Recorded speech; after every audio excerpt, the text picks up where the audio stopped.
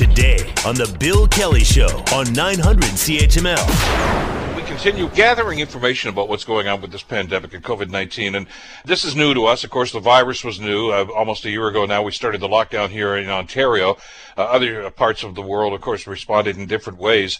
But to find out exactly what we're dealing with and exactly how you can deal with it, you have to have the proper data. And with the initial explanations and investigations that were going on, there seemed to be some gaps. And one of the things that I think had a number of experts scratching their heads was the initial data that was being collected seemed to indicate that the virus had less of an impact in Africa. In other words, I think in one particular case, they said it seemed to have skipped Africa. Well, there's been further investigation about that, and Charles de la Demezva has the details. The 54-nation continent of some 1.3 billion people has barely seen the arrival of large-scale supplies of vaccines, but a variant of the virus dominant in South Africa is already posing a challenge to vaccination efforts. Health officials had breathed a sigh of relief last year when African countries did not see a huge number of COVID-19 deaths, but are now reporting a jump in fatalities. Still, if doses are available, the officials say the continent should be able to vaccinate up to 40% of its population by the end of 2021 and 60% by the end of 2022. I'm Charles de la Desma. So why the inconsistency there? Well, that's what a lot of people were asking about. Well, there's been some work done on this and some study done on this, which I think is very revealing.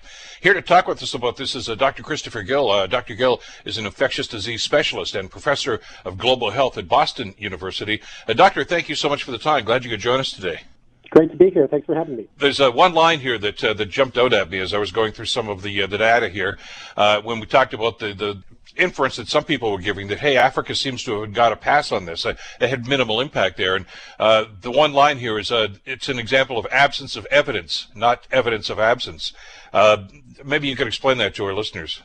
Sure. So I would not assume that most people have spent the last 20 years working in Africa and therefore have sort of an understanding of like the complexities and the challenges that are present in much of the continent.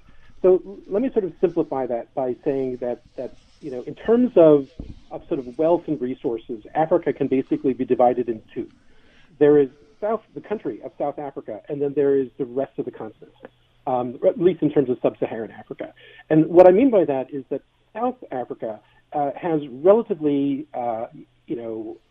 strong resources and wealth compared with the rest of the continent, and they are one of the leaders actually globally in terms of infectious disease surveillance and respiratory disease epidemiology. So, they're basically global leaders in that.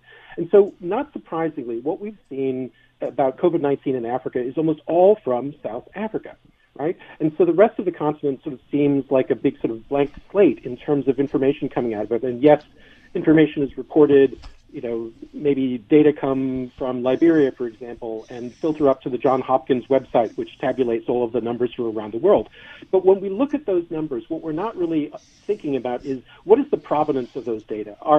Is information that comes from a passive reporting system in Liberia equivalent to information that we would see coming out of Canada? And obviously the answer is no, because Canada has tremendous resources and Liberia does not. And so we should be very skeptical when we see that there are very few numbers coming out of Africa and wonder, is that because there are actually few, or is it because we're really not studying the problem in the same way as we would say here?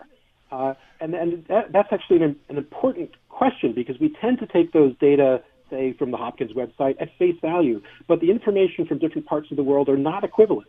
And that's sort of what we're showing in our study is that, now we have an N of 2, right? We have South Africa providing excellent data, and we have Zambia now providing excellent data. And in the two instances where we actually systematically looked, for what is the impact of COVID-19, we found, no surprise, that it had a significant impact in terms of mortality and illness. And I see no reason to suspect that is not true elsewhere in Africa. Why should it just be a coincidence that in the only two places that we really looked for this, that we found it in such abundance? It just seems to be illogical to believe otherwise. How do you improve something like that? I mean, that's not a short-term answer. I get that, but reporting data to make sure that you are getting information. I mean, as you say, if nobody uploaded information onto the Hopkins website, it's almost like Wikipedia. If you don't put it on there, nobody's going to see it, and you don't know the validity of the stuff that actually does go on there. It's just something that somebody put up there. So it's got to be very difficult with that I guess lack of reporting infrastructure to make sure you get accurate data. Right. I mean, I love your analogy of Wikipedia. I think that's brilliant, in fact, because, I have colleagues who are very good at promoting themselves in academia, and they have detailed Wikipedia websites. And if you Google me and go on Wikipedia looking for me, you will find absolutely nothing because I am not uploading my data.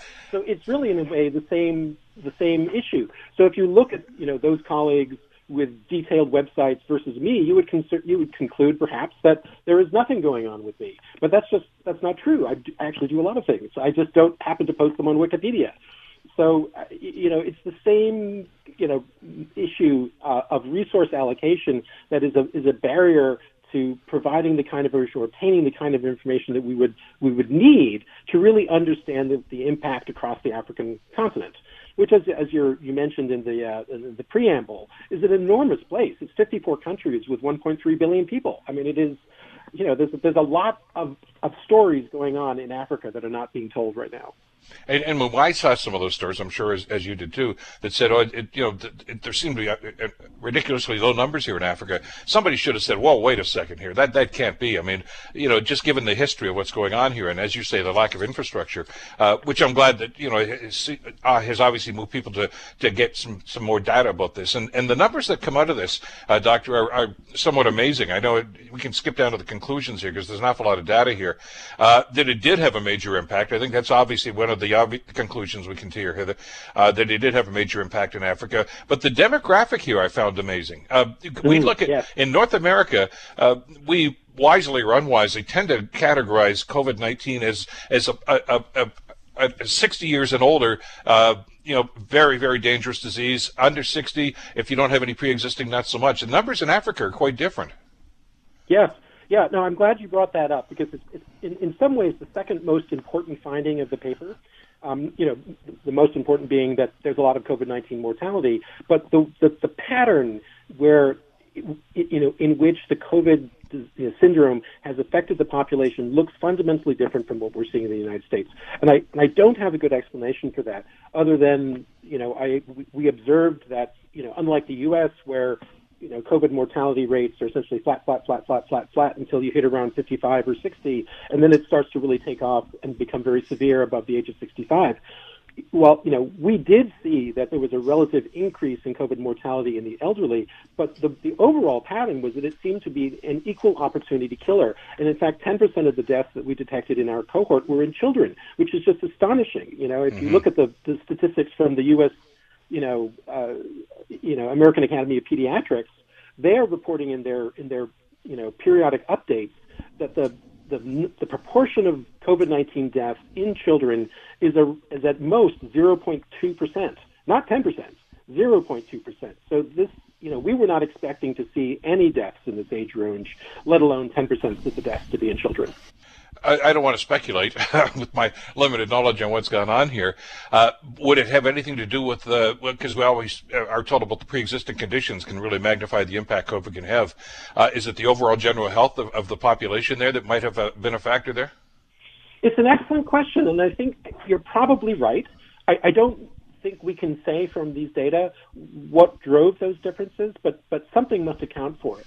In the older population, we do have a little bit of information about the comorbidities, and there we saw a lot of the COVID-19 positive deaths were in patients who had tuberculosis, for example. I think about 33% of the COVID-19 deaths were in patients with a prior or current history of tuberculosis. And HIV/AIDS was also, unsurprisingly, very high on that list of comorbidities. Now, does that explain it? I don't know, but it is an interesting clue that we think of the rest of the world as sharing the same set of risk factors for COVID mortality as we have. But that's not necessarily true, right? So if you go to Africa, you find that these other conditions are very prevalent. And so is it possible that those play a role? I don't know, and we're currently working on trying to further scrutinize those risk factor data to see if there's a significantly increased risk due to those compared with non-COVID-19 deaths, for example. But it's a tantalizing clue, and in any case, certainly a reminder that the spectrum of comorbidities in a place like Lusaka, bears no resemblance to what one might see in Hamilton, Canada. And with that in mind, I mean, there's a protocol that we've been told to follow, and I'd like to think most of us are doing this. As individuals, that's the masking, the social distancing, hand washing, etc., like that. Were those protocols followed in the areas that were studied in Africa? Not really.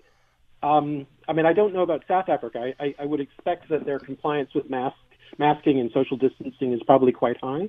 But in Lusaka, we didn't see a lot of mask wearing during these 3 months of surveillance. And social distancing, particularly in the places where the COVID mortality was concentrated, would be very, very difficult to do because these are very crowded, densely populated parts of the city. So you really think, how in the world could one try to, maintain 6 foot distance when you're just in this sort of constant sea of individuals? Because obviously, we told about the impact it can have, and we've had the spikes here in North America where we see non-compliance, and I'm just wondering if this was a perfect storm of things that were just not happening, in other words, to put them in a more precarious situation. Well, I want to be very sympathetic because I don't know if we can really call it non-compliance per se, because there was really nowhere to buy the masks.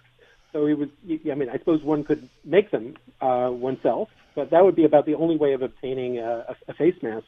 And then the sheer crowding, the density of the population would make, attempts to socially space almost impossible. And you could say, I'm going to do it, but how do you do that? I mean, are you sort of running back and forth across the street trying to avoid people? It just seems almost impractical. Yeah, and that was the inference I was getting. It's not that, hey, I refuse to do that. It's, hey, A, I don't know how to do that, or B, I don't have the material to be able to do that. Right, and in any case, the primary risk due to person-to-person spread is probably occurring indoors. And there a typical Zambian household in one of these poor communities is going to be multi-generational, where you have 6 to 10 people living in a 20 by 20 foot, cinder block house. So very crowded. So you could see that is exactly the kind of environment that COVID-19 would be happy to spread in. Let me, Doctor, if I can, just tie this into what we're facing right now, and that's the vaccination rollout globally as well. And I think there's a consensus now, and I know President Biden's talked about this, and we certainly have talked about it in this country as well, that we're not going to knock this virus down until we make sure that everybody, including third world countries, Africa, Asian countries, they have to be included in this. Even if they can't afford it, we've got to make sure that gets there. How do you roll out a program like that, given some of the challenges that are existing there now? Yeah, it's exceptionally difficult, what you're describing, particularly with, I think, the Pfizer-Moderna vaccine, where they have these, very restrictive supply chain requirements. The Pfizer vaccine requiring minus 80 degrees Fahrenheit or 90 degrees Fahrenheit. I mean, that you really sort of scratch your head and wonder, how is that even possible in a situation, in a setting like that? But so that kind of makes me think that to solve this problem in terms of vaccinating places like Africa, and it's not just Africa, but South Asia would also have much the same challenges to it. That we're really looking for a vaccine that would be a lot more forgiving in terms of logistics. And so, fortunately, we have the Johnson & Johnson vaccine, which can be basically dealt with like most routine vaccines can, or the AstraZeneca vaccine, which is the same sort of much simplified supply chain logistics. And then there's the Chinese vaccines and the already licensed Sputnik vaccine from Russia, which are also much easier to manage. So my guess is that the solution in a place like Lusaka is not going to be Pfizer or Moderna's vaccines, but it's going to be one of the other companies. And I hope that there are plans for technology transfer so that the very robust manufacturing capacity for vaccines in India could be leveraged to sort of rapidly ramp up manufacturing and distribution. Well, they obviously are working on that, and just as you and I were talking here, I just got a quick headline on my TV here in my home office that Pfizer's modified their restrictions about the temperature. So I don't have details on it. All we get is the headline across the bottom of the screen. So that's possibility is some good news there, and that could only help, couldn't it? God, we need some hope here. Exactly. Fascinating study. Great to get your perspective and your expertise on this, Doctor. Thank you so much for the time today. My pleasure. Thank you so much for giving me the opportunity to talk about our work. We really appreciate it. Okay. Stay in touch. Thank you so much. Cheers. Dr. Christopher Gill from Boston University. The Bill Kelly Show, weekdays from 9 to noon on 900 CHML.